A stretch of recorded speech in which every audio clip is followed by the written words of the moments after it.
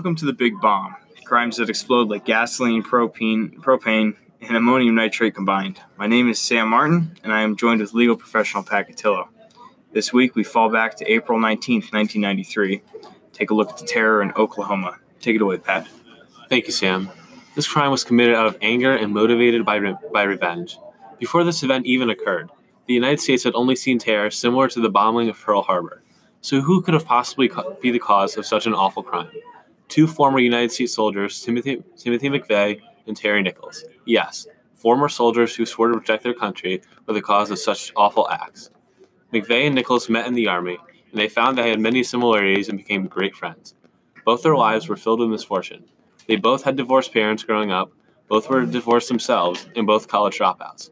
But most importantly, they both had suspicion of the United States government. This suspicion arose when Bill Clinton became president and was a strong supporter of gun control, a view strongly opposed by both McVeigh and Nichols. They were also both part of a radical religious sect, and when the 1992 Ruby Ridge shooting occurred in Idaho, where 75 of McVeigh's associates were killed, this was the ultimate cause and motivation for the bombing. So moving on to the forensic evidence, this case was one of many in which the FBI left no stone unturned. Despite the evidence being abundantly clear and pointing right towards Mr. McVeigh and his partner, the Bureau had conducted more than 28,000 interviews, followed some 43,000 investigative leads, amassed 3.5 tons of evidence, and reviewed nearly 1 billion pieces of information. And you heard that right, it's 1 billion. The rear axle of the Ryder truck was located on April 20th, a day after the bombing, somewhere in the rubble. The FBI was able to identify a vehicle identification number, which traced back to a body shop in Junction City, Kansas.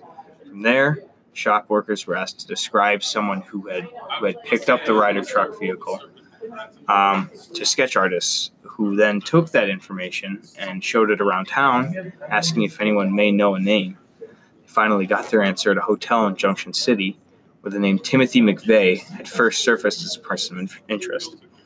In a further investigation, they took a look at McVeigh's clothing and found traces of chemicals used to make the explosives, as well as a sticky note that read TNT at 5 a stick, need more.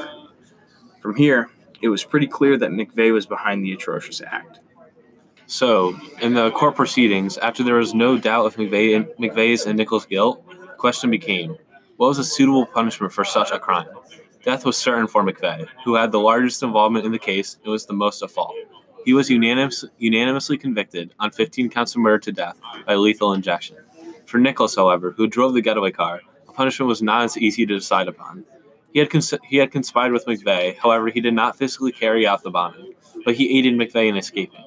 Ultimately, the jury convicted Nichols of conspiracy to use a weapon of mass destruction and 8 counts of involuntary manslaughter for killing federal law enforcement personnel. He was sentenced to life of imprisonment without the possibility of parole. So, at the end of the day, looking at both the legal evidence and the forensic evidence, it's incredibly difficult to say whether or not justice was served. On one hand, McVeigh did meet his fate at the hand of an IV and a plunger containing potassium chloride, the lethal injection process. On the other, he brought the lives of 168 other people with him. As this attack was the largest on U.S. soil at the time, many were in fear of what might come from this.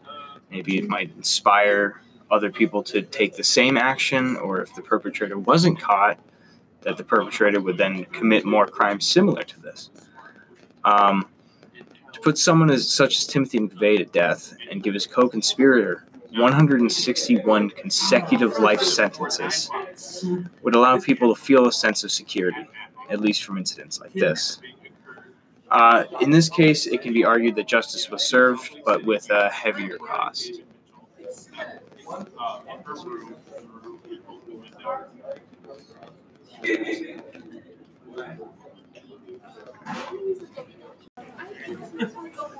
Alright, Sam. Even though McVeigh was put to death and Nichols served life imprisonment, there is no suitable punishment for the 161 lives lost and 680 injured. What should the 30 orphan children be told as to where their parents went? Or the 219 single parents of children? Or even perhaps the 462 left homeless and 7,000 left jobless? Yes, we can severely punish the perpetrators of such an act, but justice can never truly be served. It seems there's always two sides to the story. Thank you very much for joining me tonight, Patrick. This has been a pleasure. Next time on The Big Bomb, you can catch us talking about Pearl Harbor. Have a great evening.